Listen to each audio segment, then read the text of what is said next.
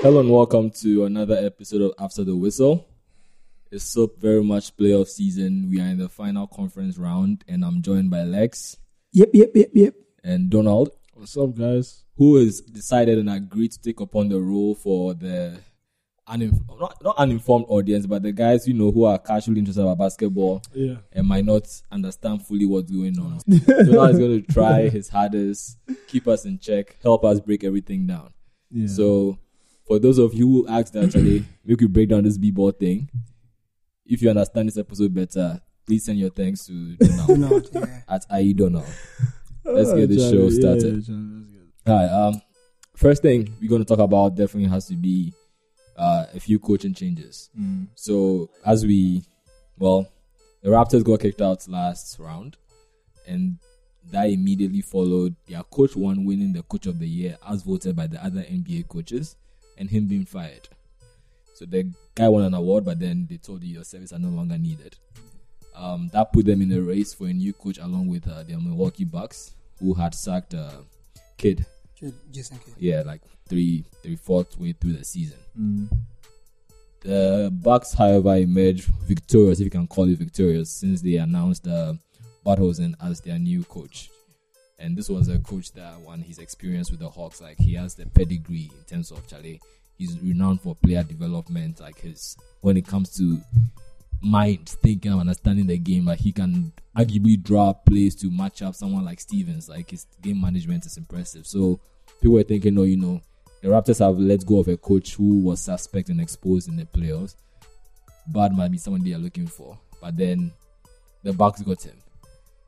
So hooray if you're a Bucks fan, you have a good coach, you have a young core in Giannis who now has a mentor or someone that can, maybe help him push to that next level, because right now the East is looking insane with Celtics, whatever LeBron decides to do, and the Sixers. If you're a Raptors fan, you're probably a bit confused right now because you just let go of the coach that won coach of the year. And what do you do? I mean, do you blow it up? Because they are still competing in the East. Yeah. Do you have teams that are looking good? Or do you just keep Dima and Larry and hope they get better? Lex? I think the direction that the Raptors are going to take from this will determine in a lot of ways what the benefits that the Raptors are going to gain. For instance, if you rightly said that if you let a good coach like Dwayne Casey go, it means you are looking for an upgrade of that. Somebody it has who can to be an upgrade. Somebody who is very good with the X and O's on basketball. # Arsenal. who can? I'm not doing this. Who is able to think on their feet and be able to expose certain matchups, and Wayne wasn't that for them. So you let Bars go to Bucks, then it's difficult for you to get someone else. And Fizdale is also going to the next. Exactly. So you're limited in terms of who you can bring on. But knowing Masai and then knowing the culture that exists in Toronto right now, they would get somebody, I think, who might not be everybody's preference, but who understands the game a bit more and who can bring a well-known name, because let it be said, Stevens wasn't exactly a household name until Ainge got him coaching the Celtics. So this more than anything else is sort of the glory moment for Masai. If you get this right, everybody understands that you sacking the coach was the right decision to take.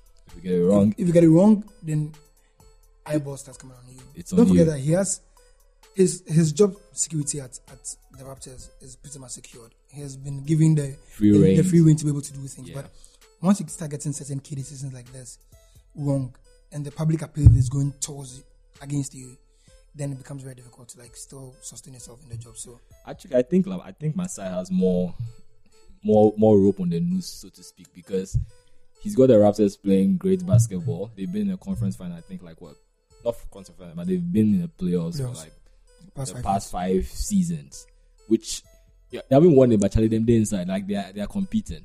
So it's he's building towards something.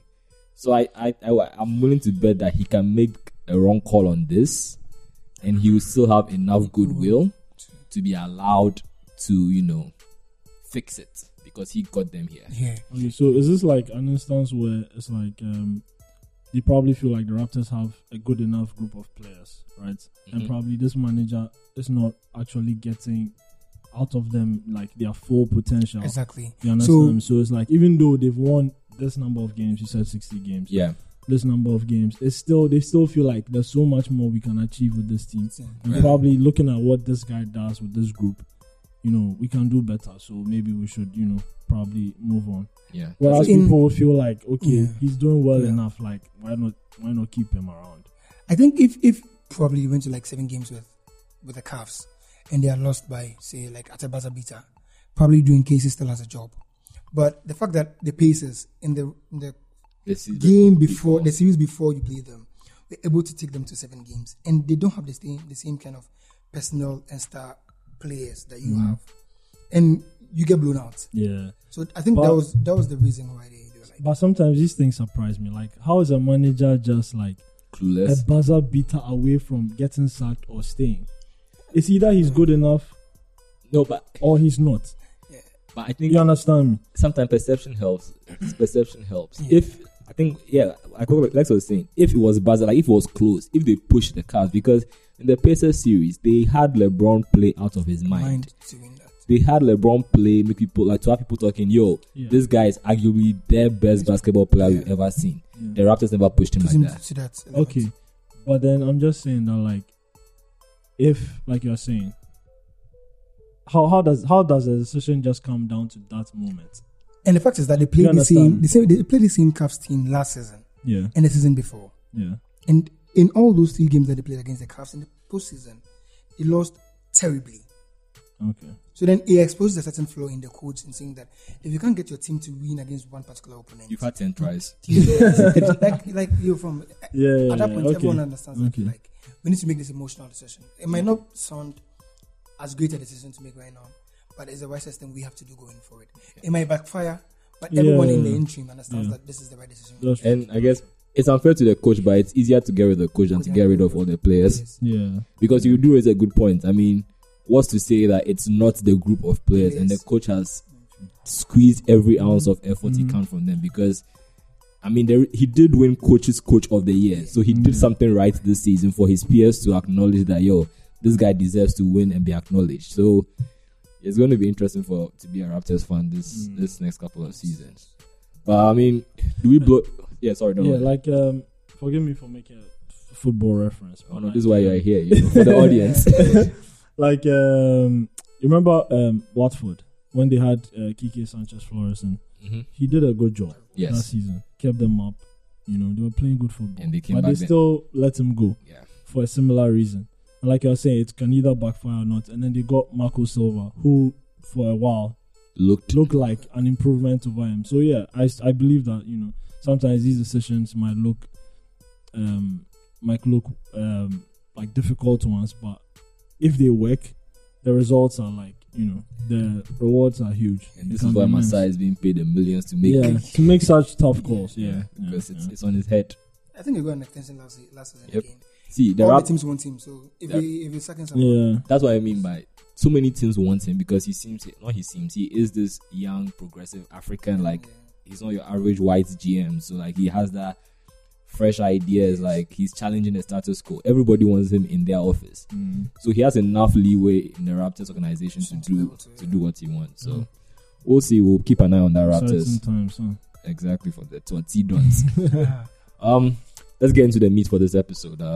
The conference finals are underway. 2 games have been played, both conferences as we record this episode. We're going to start with the West. Surprisingly, depending on what you believe or what your predictions were, the game is tied. Golden State has won and Houston has won. Yeah, it was a big surprise, especially if you look at what Houston getting one. not just getting one, but getting one comfortably against the Warriors. Game throughout the entire game, they were playing with a certain comfort base where the Warriors weren't pushing them to be able to get to a point where Harden or Crespo or Clint had to have like a monstrous game. So they kept them in check. What is difficult for me to grasp from this whole thing is maybe the Rockets didn't play too well. The Warriors played pretty badly. Talking about game 1 or game 2? Game 2. Okay. Because in game 2, in the first half, they're like 11 turnovers. Yeah. Maybe, and usually when teams win game 1, they tend to be a little lax in game 2. The energy level keeps to up because then they know the next 2 games they're going home to play. So winning game one probably played into the hands of Rockets, knowing that, these guys might not come in with the same energy and the same appetite or taste. So let's get at them. And then in the first quarter, they were able to do so. Second quarter, third and fourth, they were able to sustain that lead. So the second game was, in my own assessment of it, it will be the outlier of the series. That second game won't be the definition of the series. Okay. I think 1, 3, and 4 might probably be the more definitive base for what the season is. For 3 and 4, who do you have winning those? I think the Warriors. I mean, it's the Warriors because when they play small, the Warriors are better than them. The Hampton 5, the death lineup is better than them. That's a bad nickname, by the way. Yeah, that's a terrible nickname. Whoever decided that they become the Hampton 5, I don't know. If they play small ball, I see the Warriors winning because the Warriors can switch any and everything. Yeah. Rockets can switch any and everything, but Clint can shoot from 3. And they don't have the players offensively as good as because they can switch, but you can't make them pay. So it's more to, the play that they are going to rely on to win them games is where the Warriors are a bit more better than them. When you play big, these guys can have the luxury of still playing small ball against it because then they can put Draymond at 5. So it's the Warriors' game to lose. I still don't see this game going beyond 6 games. This series going beyond 6 games. I think the Warriors are going to win the next 2 games at San Francisco. Some argument or some noise has been made about the fact that Curry doesn't look 100% fit. I think the only time he's played 30 plus minutes since coming back from his injury was in the Pelican series. And that was because the game was looking like it was getting away from them. So Kerr was like, we're going to keep him on the court. That said, KD has been their best player in the 2 games. And this is not KD's fault. I mean, that's the kind of player he is. When he has the ball, he's going to score. He's not looking to spread play, assist, or create plays. He's an efficient scorer, and he's good at what he does. However, when he's doing that, the ball is in his hands. It means that Curry and Clay are seeing less of the ball. Exactly. And for game 2, they had poor shooting nights. And as we've seen with the Cavs series that we'll talk about later, when you're a 3-point shooter, sometimes it's volume. Sometimes you have a bad night. Yeah. And if the Warriors have a bad night, Rockets look like they are there to capitalize on it. So another bad game for the Warriors, and then that's game 2, another game 1 for the Houston. Yeah, but the Warriors are people could win this. That's all I'm saying. If they win game 3, then this gets very interesting. Yeah, really, definitely really interesting because then it means they have home court advantage again. Yeah. So that is where it becomes a bit more tricky. But knowing the Warriors and this is the game they've been looking forward to all season long. All season long, the Rockets kept saying that we can beat this team. Our team is made for this. Daryl Morey was like, we are building our team solely to be the Warriors. Everybody in the NBA is building their team to beat the Warriors. So the Warriors had this matchup against them, penciled down right from the beginning of the season. So to go home and knowing that you split the first 2 games, gives them that kind of excitement, that kind of crowd. The crowding. It's a fight now. And that is why I think they're going to feed off because Curry is just 1 3-point making away from getting back into his zone. When he makes that tough shot and the crowd screams and yells, that's what's scary about him. That brings the mojo back. So going home, I still think the Warriors are going to be able to get this. But see, I think we've spoken a lot more on what the Warriors can do with the Rockets. This is where I think it gets very tricky for the Warriors. When they switch Steph on every play, it's 9 out of 10 times they're getting a basket. And that's what they're doing. Curry's there's effort, but because every time they get a ball, what Harden or Chris does is that they're looking for who Steph is guarding, and then give him the ball. Come and say this. And then every time they're punishing Steph, every time, and they're getting good results from it. The only reason why they won game 2 was because they kept punishing Steph to the point where he was worn out. First and second quarter, he was worn out. So in the third quarter, he didn't have the legs to be able to shoot. You could see that emotionally he was drained, physically he was beat down. And if the Warriors can do the same, if the Rockets can do the same thing against the Warriors in game 3, the likelihood of them winning, even though it might not be percentage in terms of percentage very high, you still see them winning. But do you think this is a game plan that the Rockets can sustain? Is it sustainable? Can you actually keep the problem is yourself out of the game? The problem is such a game. It's kind of like football. You go out, back in the day, the great Barca teams. You go to play against them hoping that they have a bad game. Yeah. The point such a game plan is you are hoping that your opponent has a bad game for you to have a chance, which is what the Warriors are playing at. I mean, these guys are basketball players. I'm sure in all interviews, it will be like, yo, we are confident we can beat them, we can match up with them. But then, from my perspective looking at it, you need character. And I also feel like there've been some people who've tried to play this game with the Warriors. Like, they've tried to keep Steph out of the game. And how many of them have actually succeeded in doing this? People do, but I don't think they have the personnel to be able to punish them like the Rockets have been able to. The only way to beat the Warriors is just to outshoot them. Yes. Yeah. Which is what the Cavs did. Get LeBron surrounding by shooters and just lights out. They shoot at 3, I shoot at 3. Yes. So that's it. You shoot, I shoot. You shoot, I come down, I'm shooting. Yeah. And the Rockets have the personnel to be able to do that. The only challenge for them is, like Cyril Riley said, is volumes. Yeah. So one bad night means that like you're out. That's if the Rockets have one bad night. Yes. Like everybody had no chance. Their bench showed up. Well, I would say they announced star players, but their big three would be Harden, CP3, and Capella. The other guys showed up. So you had Tucker, you had Ariza. Like they showed up with they showed up. And also, I'm also wondering, like, if the Rockets have one more bad game, if they lose the next game, like how would that affect their confidence going into the one after that? If you lose a game, you understand? It's like if you lose game 3, they still will not be like. If they lose game 4, game 3, and game 4, that's when like a bit of worry comes in. But if they lose game 3, if they lose game 3, it will start to feel like, okay, this is what people expected anyway. Yeah, so now we can't prove them wrong. Wrong in game 4 here. Yeah. Okay. But again, I mean, if you speak to CP and Harden, I mean, all the other veterans, they will make you be. I mean, they have to believe that they can match up with the Warriors and beat them, because you kind of have to.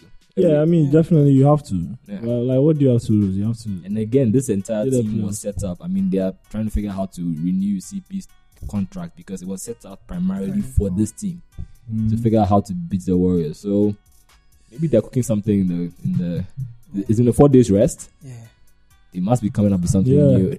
You never know. We need. I mean, prediction wise, I mean, Lex, you already said what? Golden State in 6. Yeah, Golden State in 6. I really do want the Warriors to eliminate Golden State, just so we have a different finals matchup. You want the Rockets? Yeah. To eliminate the Warriors? Yeah. That'd be. Well, what justifies that in your head? What gives you the confidence that they can do it? I do think. Well, I don't think Steph is quite right. I think he's healthy, but he's not in good basketball shape. Yeah, he's on match fitness, like football. Like his back is healthy, but he doesn't have the rhythm. And playoffs that's like 0 to 100. The intensity just get cranked up. And one thing about a healthy, effective Steph Curry is that when Curry is on fire, the other team needs to have a man on him. They feel the Warriors feed off him, and then there's another player the opposition team has to have guarding him. But when Curry is having a bad game, one, he's a defensive liability, and if he's having a poor offensive game, could pretty much ignore him, kinda. That leaves you without energy and manpower, or actually a physical person to actually be guarding KD. Yeah, KD. Exactly. So now suddenly you're playing 5-on-4. Suddenly Curry becomes a liability on the team. That's what the Rockets should be hoping for, and I think that's what's going to happen. But then again, it's been 4 days rest, man. Saying if Steph gets one to go in, bro. that's his madness. And see, I think Clay. Everybody said KD was the X factor in the series, and in large parts has been the X factor in the series. But I think if Clay has one very good game, every game he has a very good game, the Warriors are winning this. Because in game 1 he had a very good game, and then they won. In game 2, he was like, and then they still like lost. So when he has like more than 20 points, the tendency of the Warriors winning is high, because then now you have to get KD, you have to get Steph, you have to get Clay. And that becomes like a bit of a handful. But when KD is rolling and Steph is not there and KD is not there, you can be able to like shrink the court in such a way that your manpower is yet more towards guarding KD. That's why I'm seeing serious point in saying that the Warriors might be able to lose this. There's this that's running around. Again, you can't really read much into these things. I think the Warriors have played 37 games where they've lost, I think, 37 games where KD was the leading scorer. They've played 37 games. They've lost like 35 out of that or something. Oh. Yeah. But then again, it's one of those things where correlation doesn't imply causation. Yeah. In the sense that it's not because KD the Warriors tend to KD to score when they're having difficult games because he's an efficient scorer and he can get to the basket. It's not because he's scoring more. That is why they are losing. And I think that's what's going to play out. They are going to find themselves stuck. They're going to be needing baskets and they're going to get to KD. But I think it's with KD scoring, he's not really looking to facilitate play. No. So basically, when it means that when they are relying on KD, it means they're in trouble, basically. Yeah, and he's the best person you want on your team to bail you out. To bail you out, yeah. But and then if that becomes too much, then I'm gonna say, I mean, he can bail you out, but then the other guys also need to chip in. Otherwise, he can't do it by himself. I mean, he can. I mean, he's good enough to do it by himself, but then they're playing a very, very good team as well. Man, the KD cares. Yeah. But I think they're gonna win this. I mean, here's to Delmore and his guys surprising us.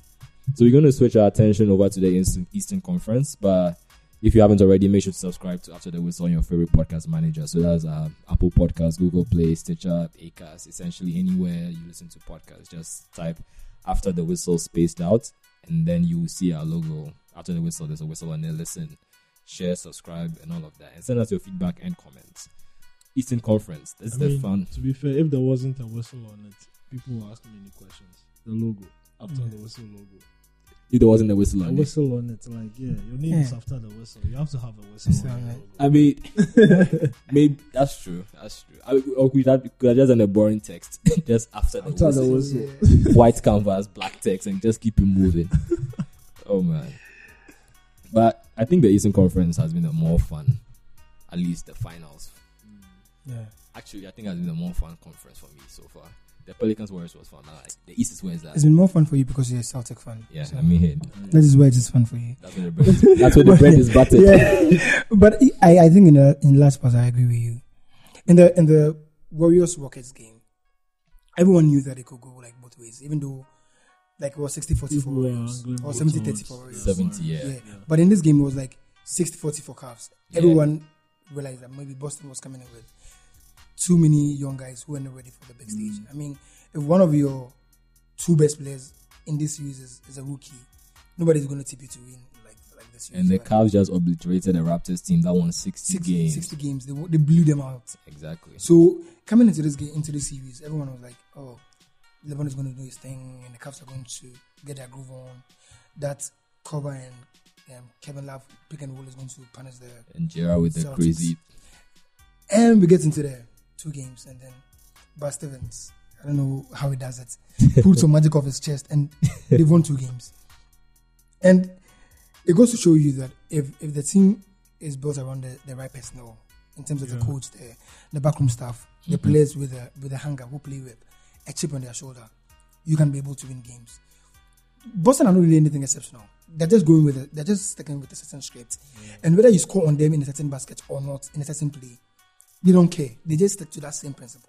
Meanwhile, with the Cavs, if someone misses a defensive assignment and then someone is scored, they're like, rolling eyes. And everyone is sulking and moaning and whining. But with Celtics, they're sticking to the game plan. Whether you score on us or you don't score on us, we're sticking to it. And that's just credit to them. They're only winning this game because they've been able to build their character in such a way that they know this is how we're going to play, and we are riding and dying with it. We're not going to make adjustments.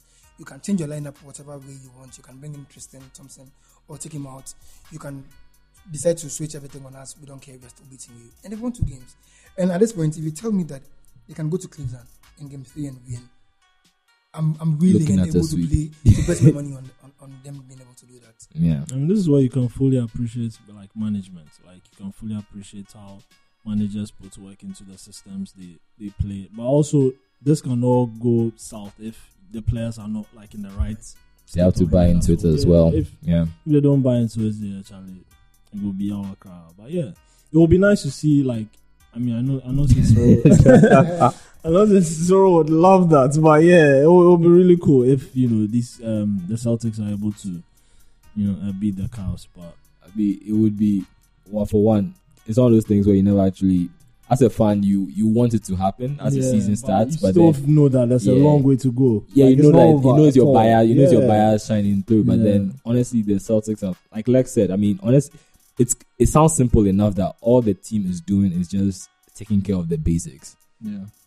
But it feels, but it just feels like they're doing so much. Yeah. Because it just, Really, it's just simple basketball that's holding off the Cavs and LeBron. Like, LeBron is a beast and he's playing insane. And in game 2, like, he's playing well offensively. It's a combination of the other guys not showing up and just being in their own heads and not talking to each other, which is what the Celtics seem to be doing. And again, like I also mentioned, Donald, credit to the players, because there's Jaylen Brown who's in his second year and there's Tatum who's in his first year, and these guys are playing these guys are playing so well that people are asking, people are saying, talking about Celtics possibly trading Kyrie, because in their minds they've seen Terry play and they think he's good enough to start. That's never going to happen. That's stupid.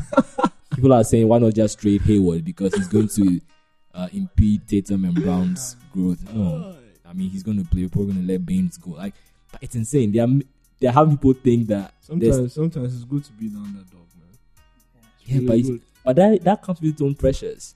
Yeah, it definitely comes with its own pressures. But if you can handle, which these guys are doing, if you can handle it, you are good, fam. Like, you are extremely motivated, because Charlie, you not say, we're already done. What do you have to lose, fam? Like, just insane. Because if you do the basics really well, trust me, it can look like you are doing something extraordinary. Yeah. Sometimes if you do the basics very well. The Spurs have been doing the basics very well and just shell-shocking teams without dunking 40-year-olds playing and schooling people in basketball. So you're right. Sometimes doing the basics very well is easier said than done. Yeah, but I guess there's a certain point where the basics can get you as far as you can go. Yeah. But that's you also need, a good point. At certain points, you need one-star player saying that, like, cancel everything else, give me the ball and let me go. The individual talent. And that's why I think that the whole idea of them trading Kyrie is nonsense.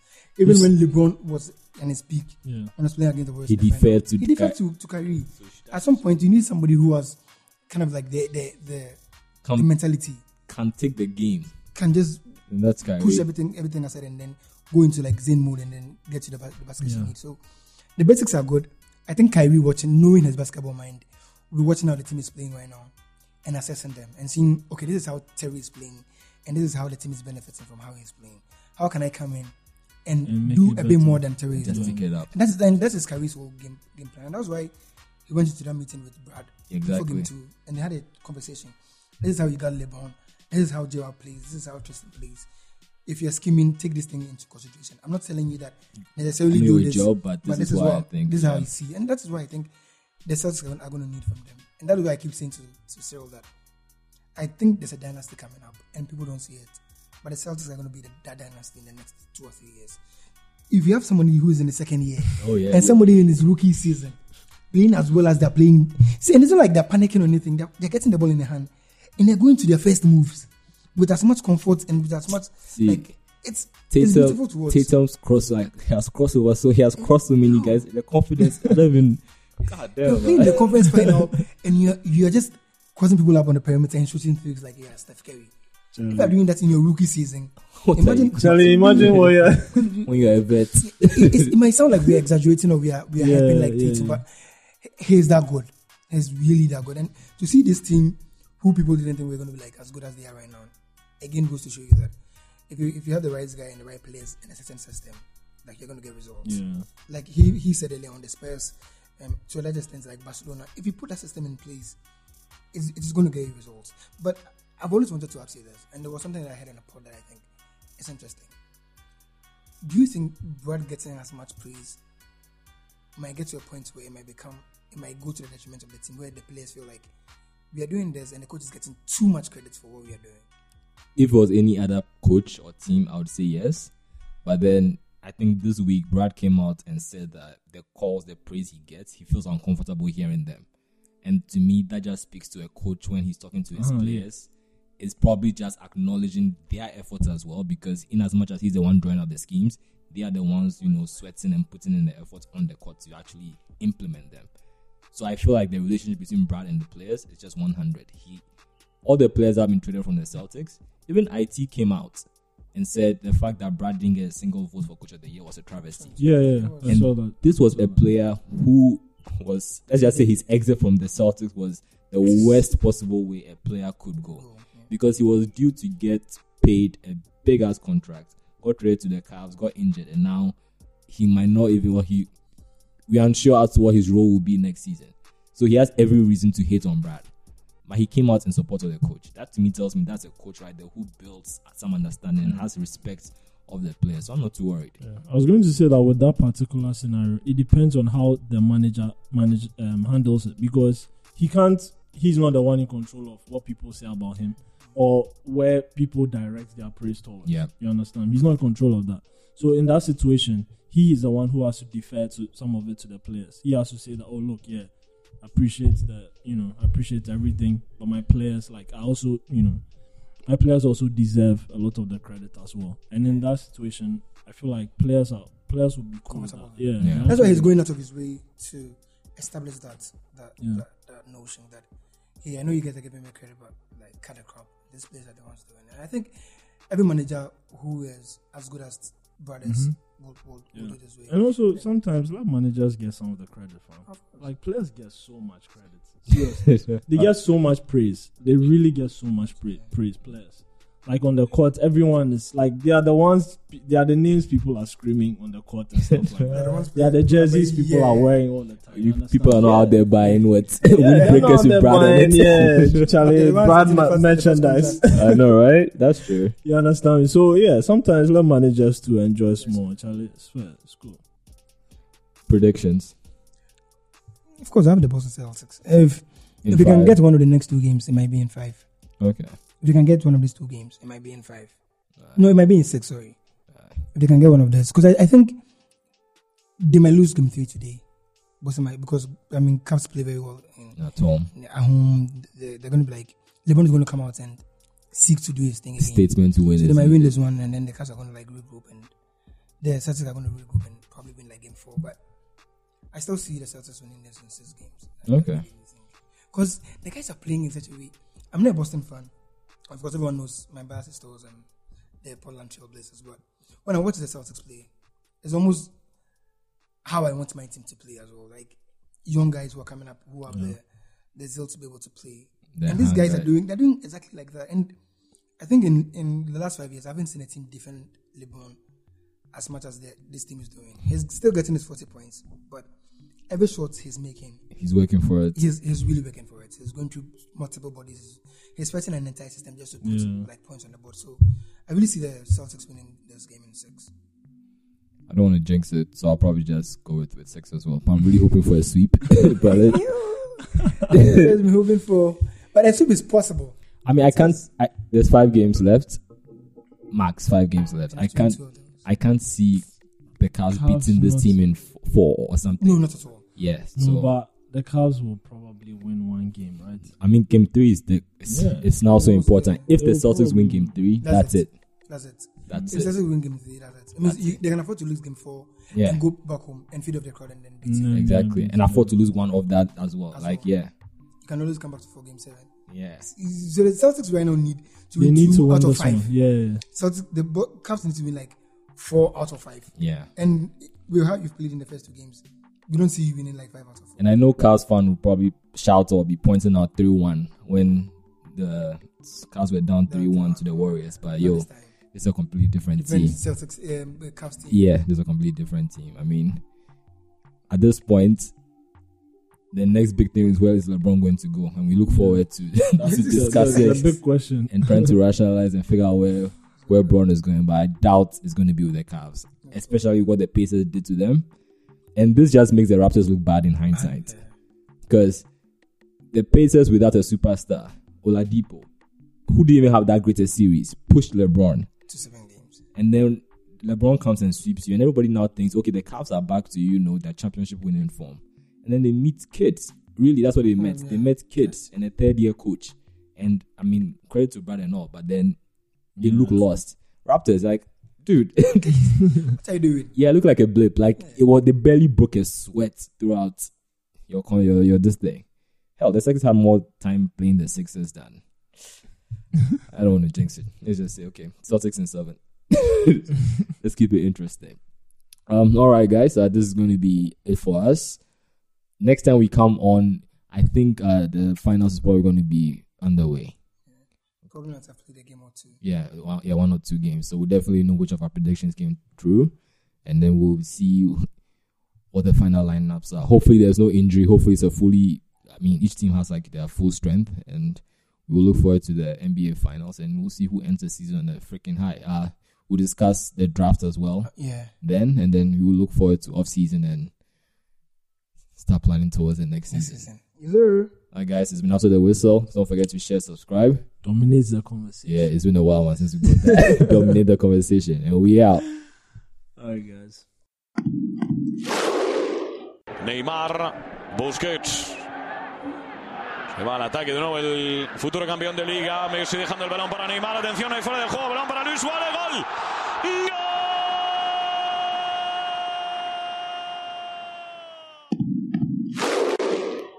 Va a golpear Cristiano. Se espatarra el bicho. Va a golpear con la derecha. Chuta Cristiano. ¡Gol! Costa turns Alderweireld. Hazard!